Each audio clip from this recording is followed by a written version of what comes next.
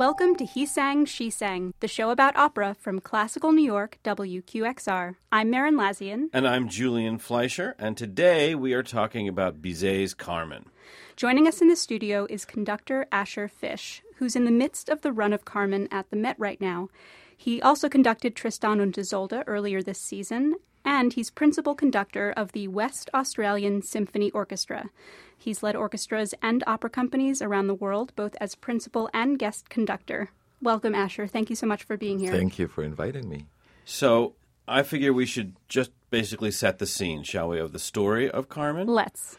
We're in the city of Seville, the beautiful Spanish town, and in that town we find our two central characters, Carmen, the gypsy woman who works in a cigarette factory, and the soldier, Don Jose, with whom she is in love. So Carmen is beautiful. She is sensual. She's a primal dramatic character, am I right? And she's a gypsy. Yeah. So she's got all that going for her. And she is irresistible to Don Jose, who is so obsessed with her that he renounces most of his life as he knows it in order to follow her. He gives up the military. He gives up his other love, Micaela, yeah. Micaela, and he pursues Carmen to the end, as it were. To her end, for sure. For sure. Yes, and in fact, he is also irresistible to her, which is not necessarily so usual for Carmen. She is all about free love. She takes lovers like she changes her clothes. And boasts about it in some boasts about pretty memorable songs. She does. Yes, but it's not really, to me, it's not really clear that she's in love with him. She plays with him. He's in love with her, and he's mad with jealousy when the story develops. I think she's playing with him. She doesn't show much love. She seduces him. She's attracted to him. But it's very easy for her to fall in love with somebody else because she wants to prove to herself that she can get anybody, I think. And it works. It works. So, as you said, Julian, Don Jose renounces his former life, but it doesn't really go that well for Carmen and Don Jose. They fight a lot. It's a very fiery, passionate relationship, and this very dramatic scene happens at the end of the opera where the two of them are standing outside of a bull ring. Inside is Escamillo, who is about to very successfully kill a bull. And outside are Don Jose and Carmen having a terrible fight, the conclusion of which is... Spoiler alert. Yeah, spoiler alert. The conclusion of which is that he stabs her to death just shortly after the bull is also stabbed to death. So we're assuming that our audience knows how this story goes, and we haven't given it away. Oh, it's a wonderful thing about opera that you can tell the end, and Yeah. people will still go. Because He will still go. those who go keep going to the same opera again. I and guess again. it's true. It's true of all the great works of art. You know, you just go see them over and over again. Yeah. This one especially, this is one of the top 3 most performed operas in all of opera history. Asher, why do you think that is? There are many, many reasons. But I think we should try to differentiate between why it was successful in the early days of its opera and why it is successful today. I think it's simpler to answer why it's successful today because, like I'm assuming the other operas that you're mentioning, they appeal to anybody. Right. My 4-year-old can sing 4 or 5 tunes from Carmen. People who don't go to opera necessarily on a regular basis go to see Carmen because they enjoy it. But at the same time, it's such a phenomenal work. And it gives the connoisseurs and people who go to opera, it gives them a lot to deal with. So the performance, the singing quality, the roles are very demanding. Carmen has been a role that defined singers throughout history. So if there's a new Carmen in town, the connoisseurs will want to go and hear her interpretation and how she's doing it. It talks to everybody.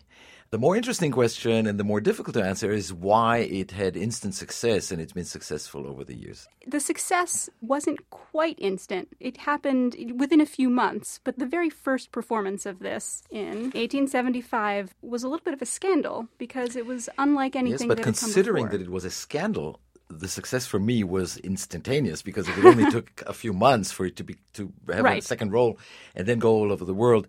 Comparing to other operas that needed, 100 years sometimes, or Mahler's symphonies, 40, 50 years to get recognition, this is instantaneous success. Yes. Of course, it was a scandal, and that's why the press didn't really understand what he was doing.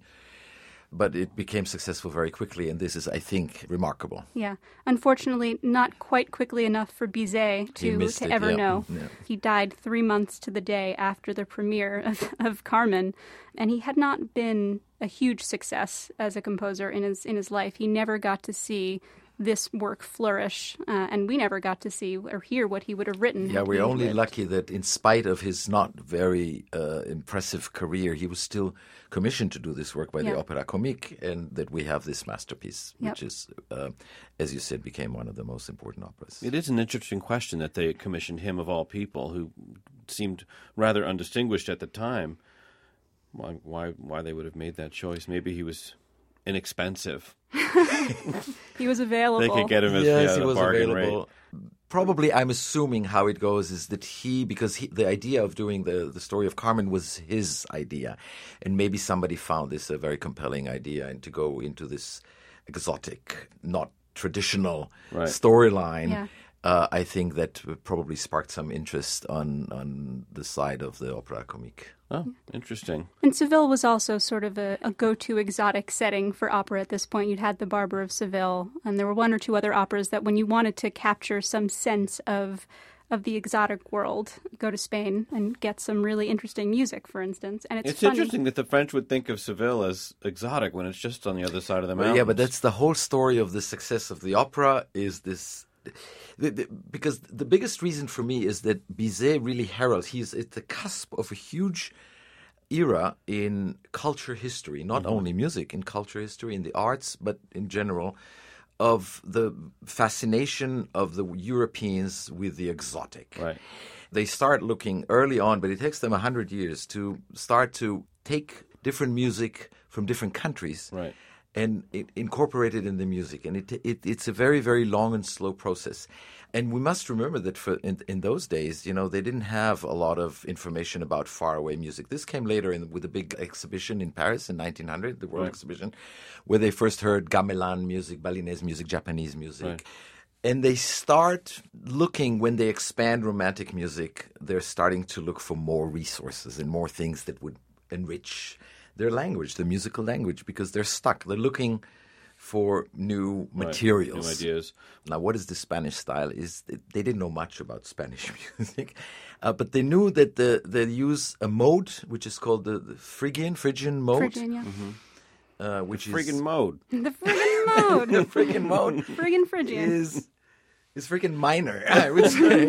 It's a super minor. Yeah.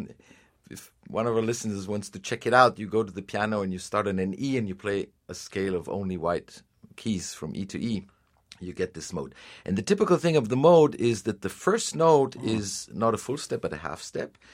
Yada da da, yada yada, immediate yada. All of these Spanish things. So it sounds a little like klezmer, if I may interject, which they're related. I mean, klezmer is where Yiddish and Spanish styles overlap. Yeah. You get that minor stuff. Yeah, and they knew this was Spanish, so this is basically all that they used to give it. The word in Europe we use the word local colorit, local color. Local colorit is a great word, and what Bizet does is incredible because the big bulk of the opera, it's not like he's doing a little bit of local color and then regular French drama.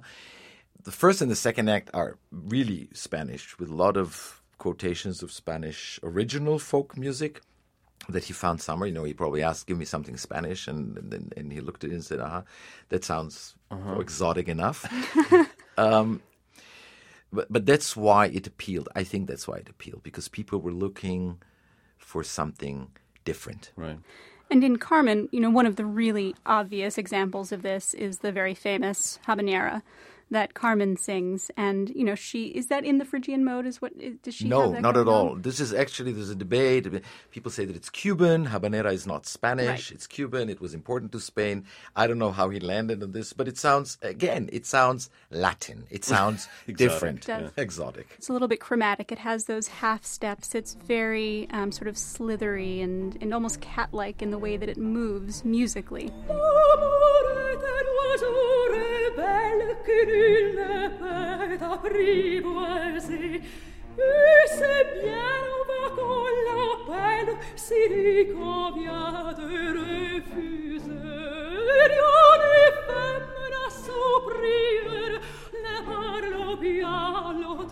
c'est l'autre que je préfère, il n'a rien dit, mais il me plaît. It sounds different from what's come before in the opera, right? Yes. You have less of the Spanish influence in the music until you hear Carmen sing, I believe. Well, yeah, you have the overture, the prelude, which is a collection of motifs that later appear in the opera. They have yam taka taka taka, so it's a little bit the Spanish gusto is in there and the energy. Right out of the gate, the first Right things out you of the gate. hear. And this theme appears a few times and most prominently in the last act.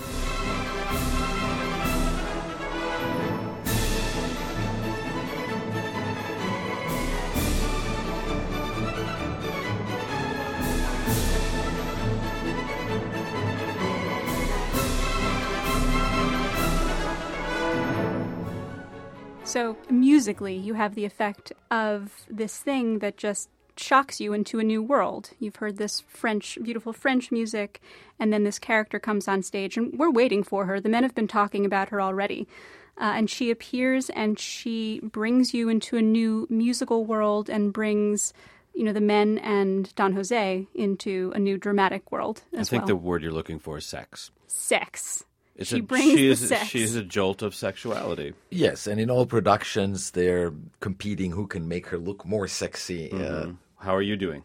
How's your production? Good, very good. Who is playing Carmen? Clémentine Marienne. Yep. Tell us a little bit about her. She's French.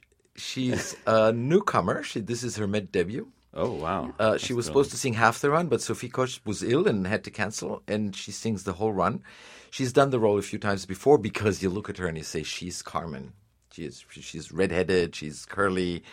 She was in the studio of the Deutsche Oper in Berlin and worked there at the beginning, and now she's going all over, and I think that she will go very far. She's a fabulous singer. In fact, why don't we go hear what Clémentine has to say about singing Carmen right now?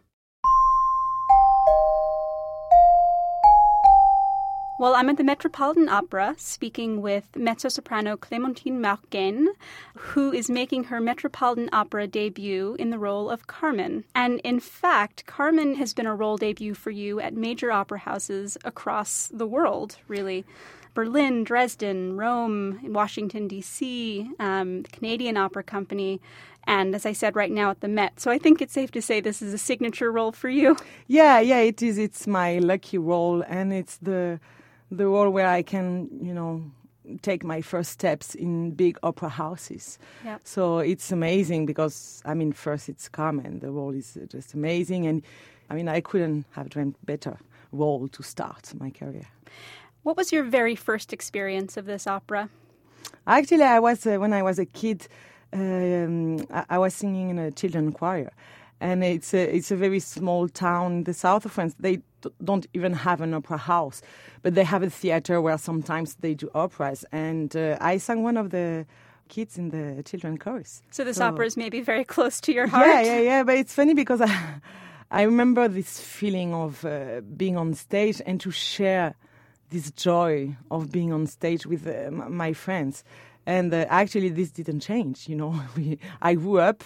Maybe I have more pressure, to sing, but it's still, that you're on stage and you share with people your passion. Yeah. So this opera and obviously music has been part of your life since you were a kid. Yeah.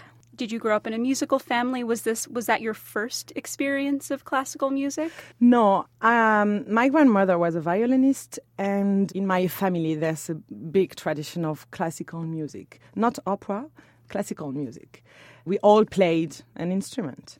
So I played piano for many, many years. And yes, in my family, the music is very important.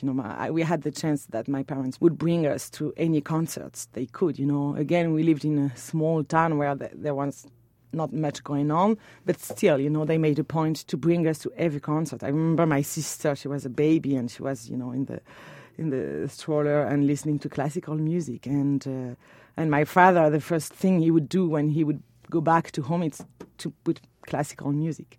So yes, I've been surrounded by classical music, and I loved it, as far as I remember. Yeah. So how did you become an opera singer specifically?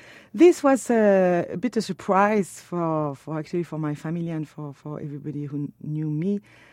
And so I finished my studies and I went to university to study law. I was still, practicing the piano. I was not, that I could play, but I knew that I wouldn't be able to do it as a professional.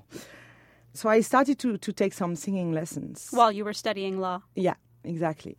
And the first teacher I met, I was very lucky because I met a very good teacher. And she knew what she was doing.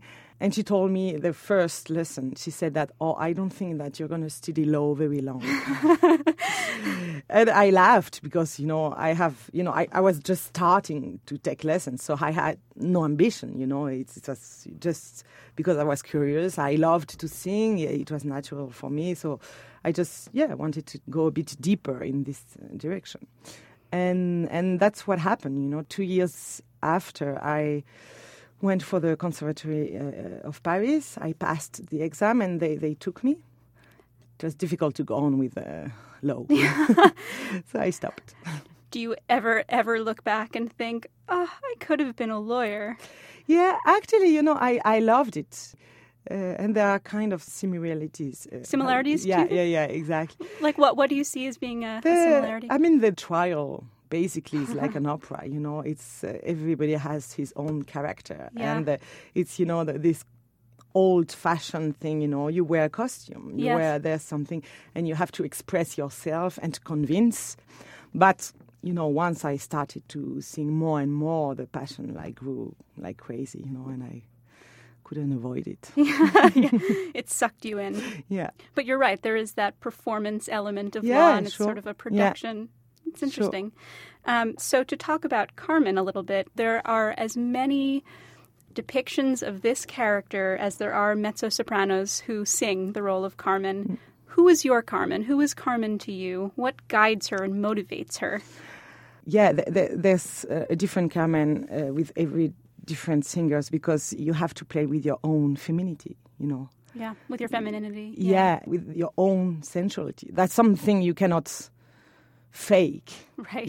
It's you have to do it with your body and how you would seduce a man in real life. I mean, that you have to bring a lot of yourself. You do. To play Carmen. And that's why, one will love Carmen and the other one will hate her. It's impossible to please everyone because it's impossible to seduce everyone. Right. Everyone has a different idea of what's sensuality, what's sexy. Yeah, you're right. It's very intimate and personal, what's sexy to people. How do you prepare to go on and sing what is this very sensual role, this very physical role? What puts you in the mindset for a performance of Carmen? Actually, the dance, the flamenco. I think that flamenco is the metaphor of Carmen. There's everything in this dance which describes Carmen, like the strength, independence. You dance alone, sensuality. It's powerful. It can be very soft. It's not only about the moves. It's more about the philosophy of the dance. Sensual and free. Free. I mean, for me, the freedom of Carmen is maybe the main subject in the opera. That's everything she does. She doesn't do it for love. She does it for her freedom. And that's the thing she will even, die for it. Yeah. When I came to see this last week, I saw it with a friend of mine, and this was the first time he'd seen Carmen. And he was really struck by how complex she is, that she's so nuanced. And in some ways, it felt like a very modern and mature character in a way that not all operatic heroines are. She has complicated needs and desires, and she really explores them in her music. And it sounds like you see her as being a modern sort of character as well. Yeah, exactly. And as you say, a very complex woman. Like we all are. Right. Is that something that you take away with you? I think both as a singer, you can take experiences from your real life and bring them to your character on stage. But do you find that you also take some of what you learn inside of these roles to your life off of the stage? Yeah. I mean, I hope nobody will kill me at some point. I hope so too, Clementine. But for sure, I mean, again, I think it's the problem that women nowadays we still have to combine your own desires and the desires of the society, what you should do, And it's true that with the life I have as an opera singer, I travel all the time, and the singing, my passion, takes almost all of me. And of course, it's difficult, because you have to share it with the people you love. And if you want to build a family, that's all of the things. So you have to give some part of it. Yeah, and Carmen doesn't want to give anything. She will live exactly as she wants. And she's asking the man to follow her. Right. In her path. Yep. And not the opposite. It's very powerful. Yeah. So having performed this role all over the world, do you find that audiences in different countries and different cities respond to it differently, respond to her differently? Yeah. As it's an opera comique, which ends in a very tragical way, there's both. There's the sense of humor, there's the lighter part, and then there's the drama. And I noticed that in America, they respond very well to the comic part, which is maybe not the case in Europe. They don't find it so funny. It's interesting. Yeah. I mean, maybe I'm wrong, but that's what I noticed. That's what you feel on stage. Yeah. Do you think that the fact that it combines comic elements and a very dramatic, tragic element, do you think that's all part of why this opera is so loved by people? What do you think it is? Oh, I think it's a combination of everything. I think it's a genius part. The score is genius.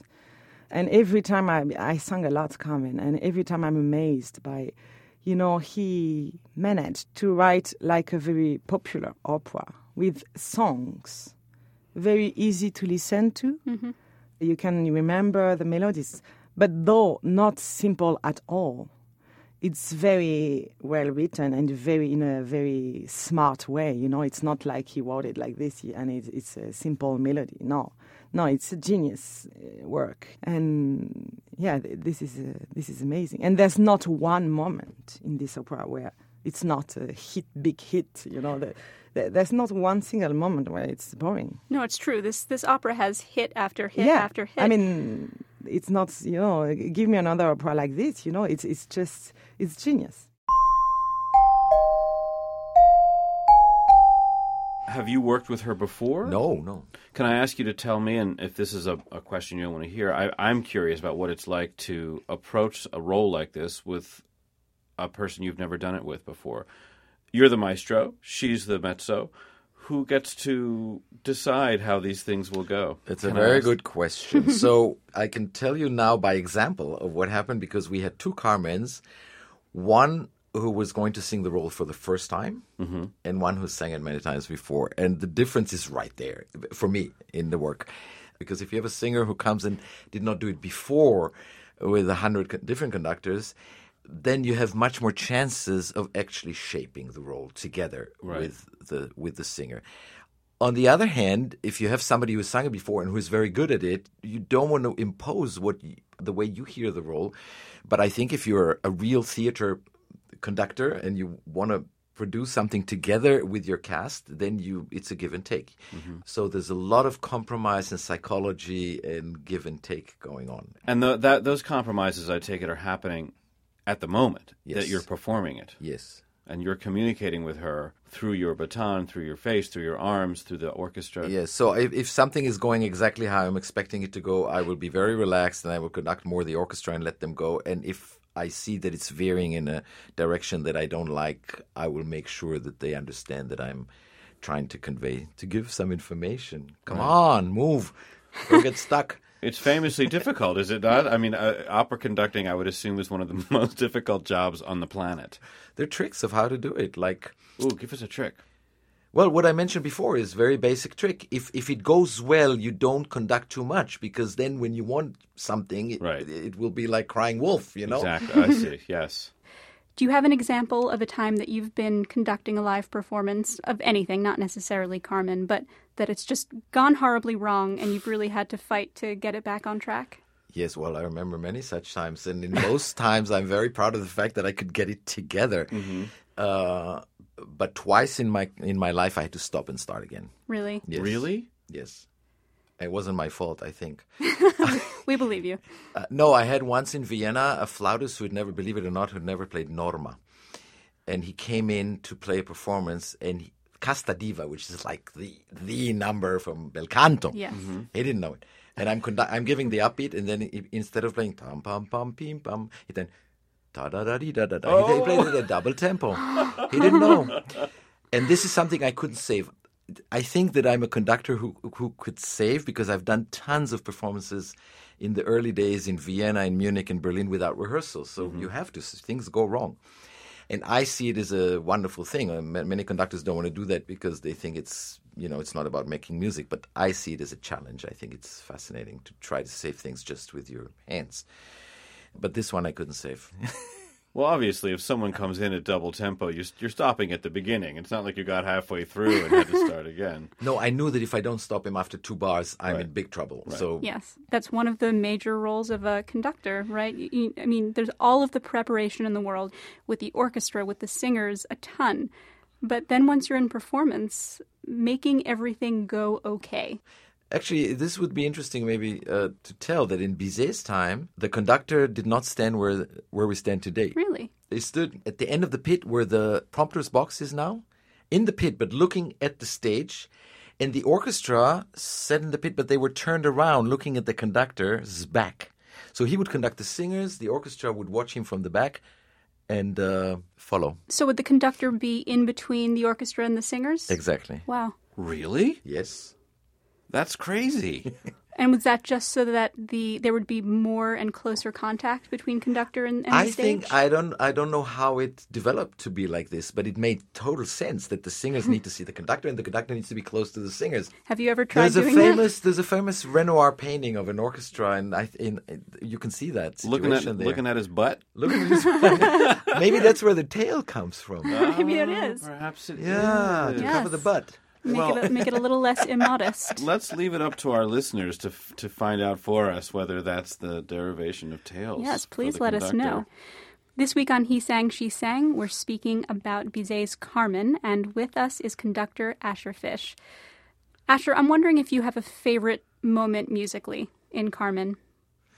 Yeah, obviously I have a few.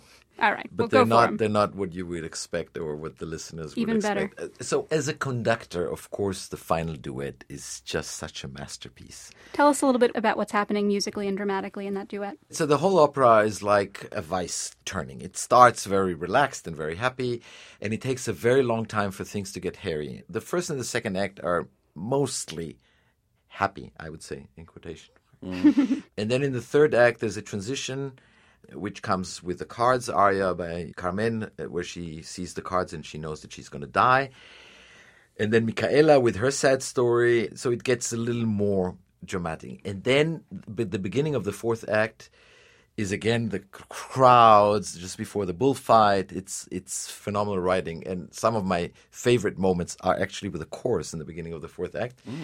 But then when they all leave and go into the arena and we have only Don Jose, as we call him today, and Carmen, and then the most dramatic on the level of Verdi and Puccini and Gounod, it's just phenomenal writing.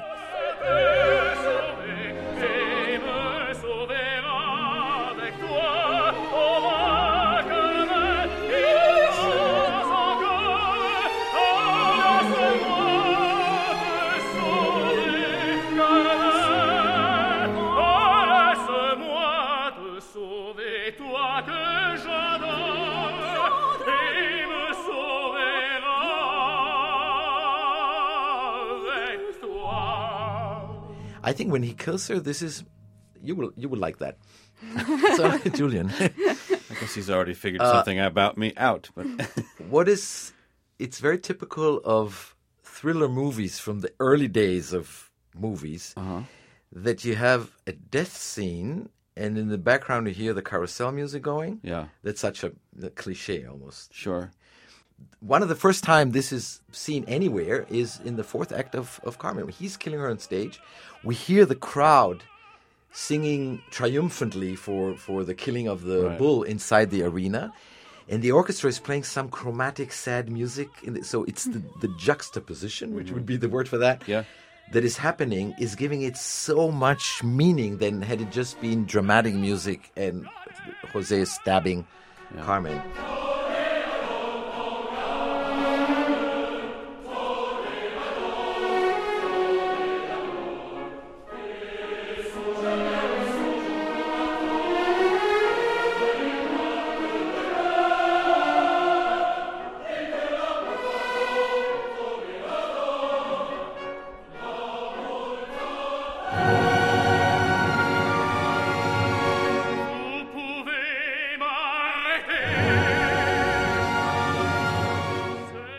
We talked about this earlier today before you arrived, about how the comic structure underneath the tragic story really highlights just the pathos of it. Yeah, and in at a the way end that they Shakespeare meet. would have At the appreciated. right moment they meet. And Right. this is so genius from Bizet.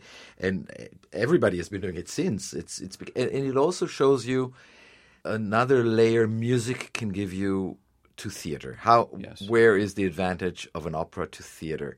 You can have something going on stage, but just by sounds from backstage, the music, you create a much deeper scene. More shocking. More shocking and with more layers. It's almost like your eyes and your ears don't agree. Yes, exactly. Yeah, and that puts the drama of it into stark relief somehow when you've got that tension between what you're hearing and what you're seeing. Yeah.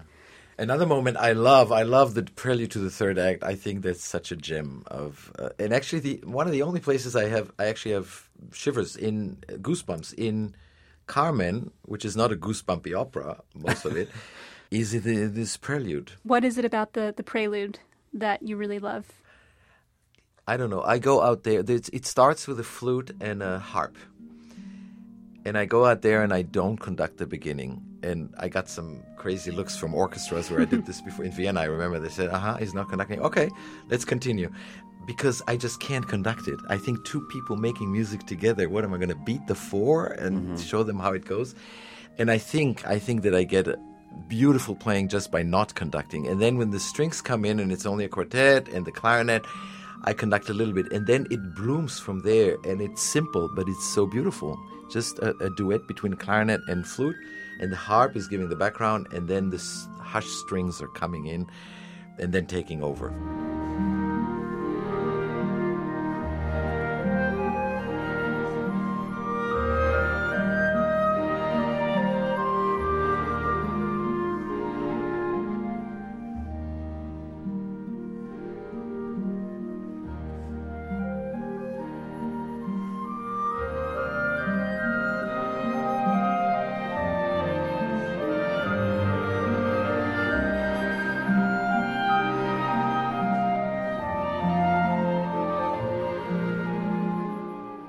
Small, unimportant in the opera, but spot on. So beautiful. Well, you were saying earlier that there's stuff in this opera for the connoisseur, as well as for the person who just wants to hear a good song, and perhaps that's what you're referring to. That's one of the examples. A little detail.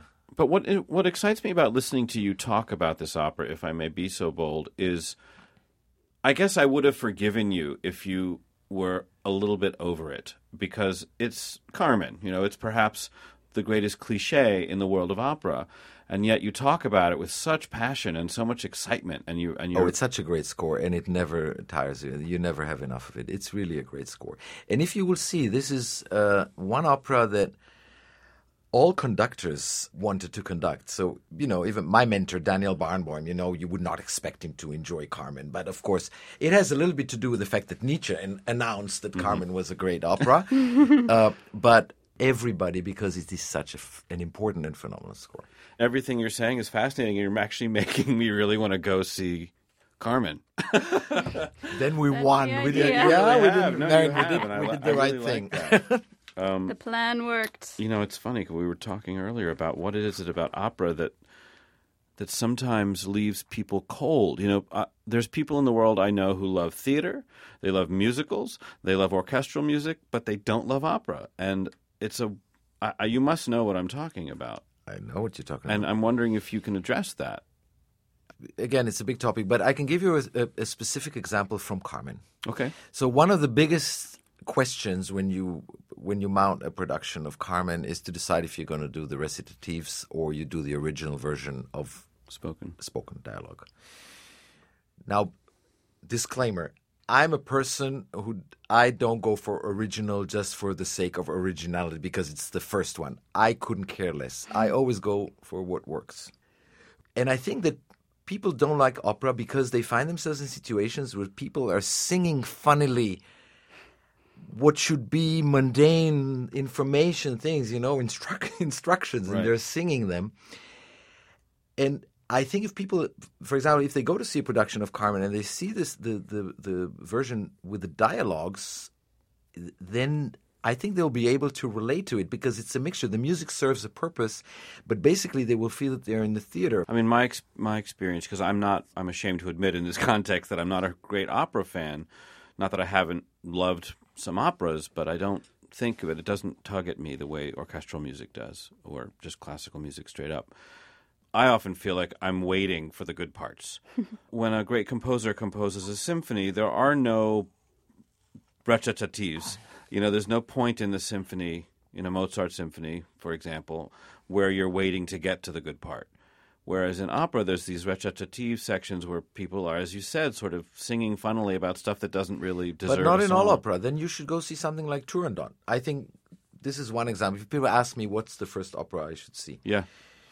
one of my favorites is Turandot because I think anybody can go in and just the music is so there and not disturbing. It's so beautiful, and the story is so good. And still, they get highlights. There is Nessun Dorma, Right. But they get a kids chorus and the chorus and this little bit of Chinese music and a little bit of Persian music, and it's just all there. And it's entertainment pure, even if you don't like classical music in the theater. Mm-hmm. Cool. It's good to know. So you see yourself as a storyteller as much as a Absolutely. music maker, am I right? Director. We are all hidden directors. Is there a opera conductors. director separate from you? Is there a theater director Yes. working on this with you? Worked, prepared it. Yeah.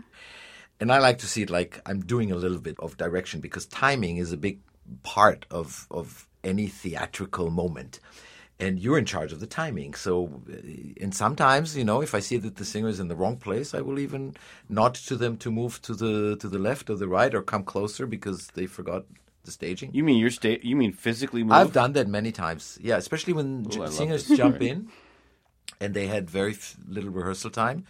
I've had so many performances where somebody jumped in the last minute and then they're lost on stage, you can imagine. And you're the only one they look at and can get instructions from. So if I'm aware of the production, I know what's happening, and I usually try to be, then I will help if I can. Are you used to the pressure of being the person that everyone's looking at to know what to do, or does it ever I weigh think on after you? the numbers of operas that I've conducted Yeah. in the years, yes. Mm-hmm. What was the first opera you conducted? Bohème was my first opera. And was that a terrifying experience? You bet. Bohème is difficult under any circumstances. Yeah. My first ever opera was Bohème, which is very, very difficult. And my first Wagner opera was Parsifal, which is also incredibly difficult. So, yeah, You obviously like to dive into the deep end. I do. And what are you looking forward to conducting that you haven't conducted? Is there anything on your list, on your bucket list, that hasn't been checked off? Frauenschatten, Say that again. Strauss. Gesundheit. A woman. I've not done Fanciulla del West, and I really need to do that, Puccini. And I've not done Peter Grimes. And these three operas I need to do. And then Then you're good. And I'm then- good. And then whatever happens, happens. Yes. It's time for our YouTube picks. We'll share some of our favorite videos so that you can get more familiar with Carmen. Julian, what do you have? Well, if I'm going to play the role of the true Philistine on this show, then I'm going to put forth a YouTube clip that I think will be familiar to everyone, over the age of, say, 30. The favorite episode of Gilligan's Island. Are you familiar with Gilligan's Island? No. It was a very daffy American comedy on television back in the 70s about a group of people cast away on an island together. And it was unbelievably stupid and yet unbelievably beloved. It's lodged in people's psyches all over the place. And there's an episode where a theater producer washes up on the island along with a box that includes some records and some Shakespeare, and so the castaways put on a little production of Carmen, but using the words of Hamlet as the lyrics. And Gilligan famously sings "I asked to be or not to be" to the melody of the habanera, and I encourage our listeners, if only for sentiment's sake, to go check out this YouTube video from Gilligan's Island. Oh, that sounds great. It just shows how universal these melodies are. Yes.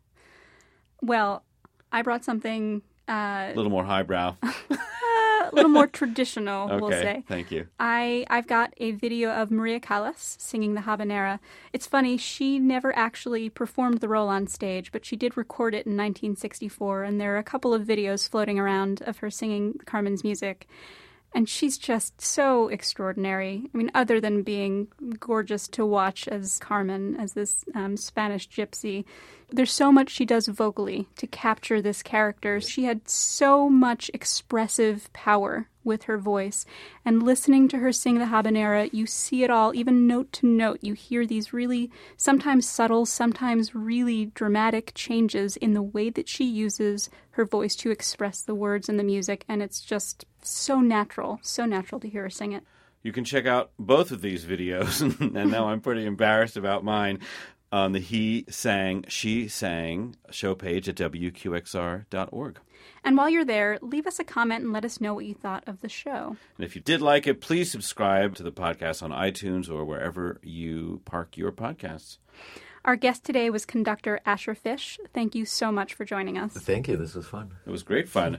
He Sang, She Sang is a production of Classical New York, WQXR. I'm Julian Fleischer. And I'm Maren Lazian. Thank you for listening.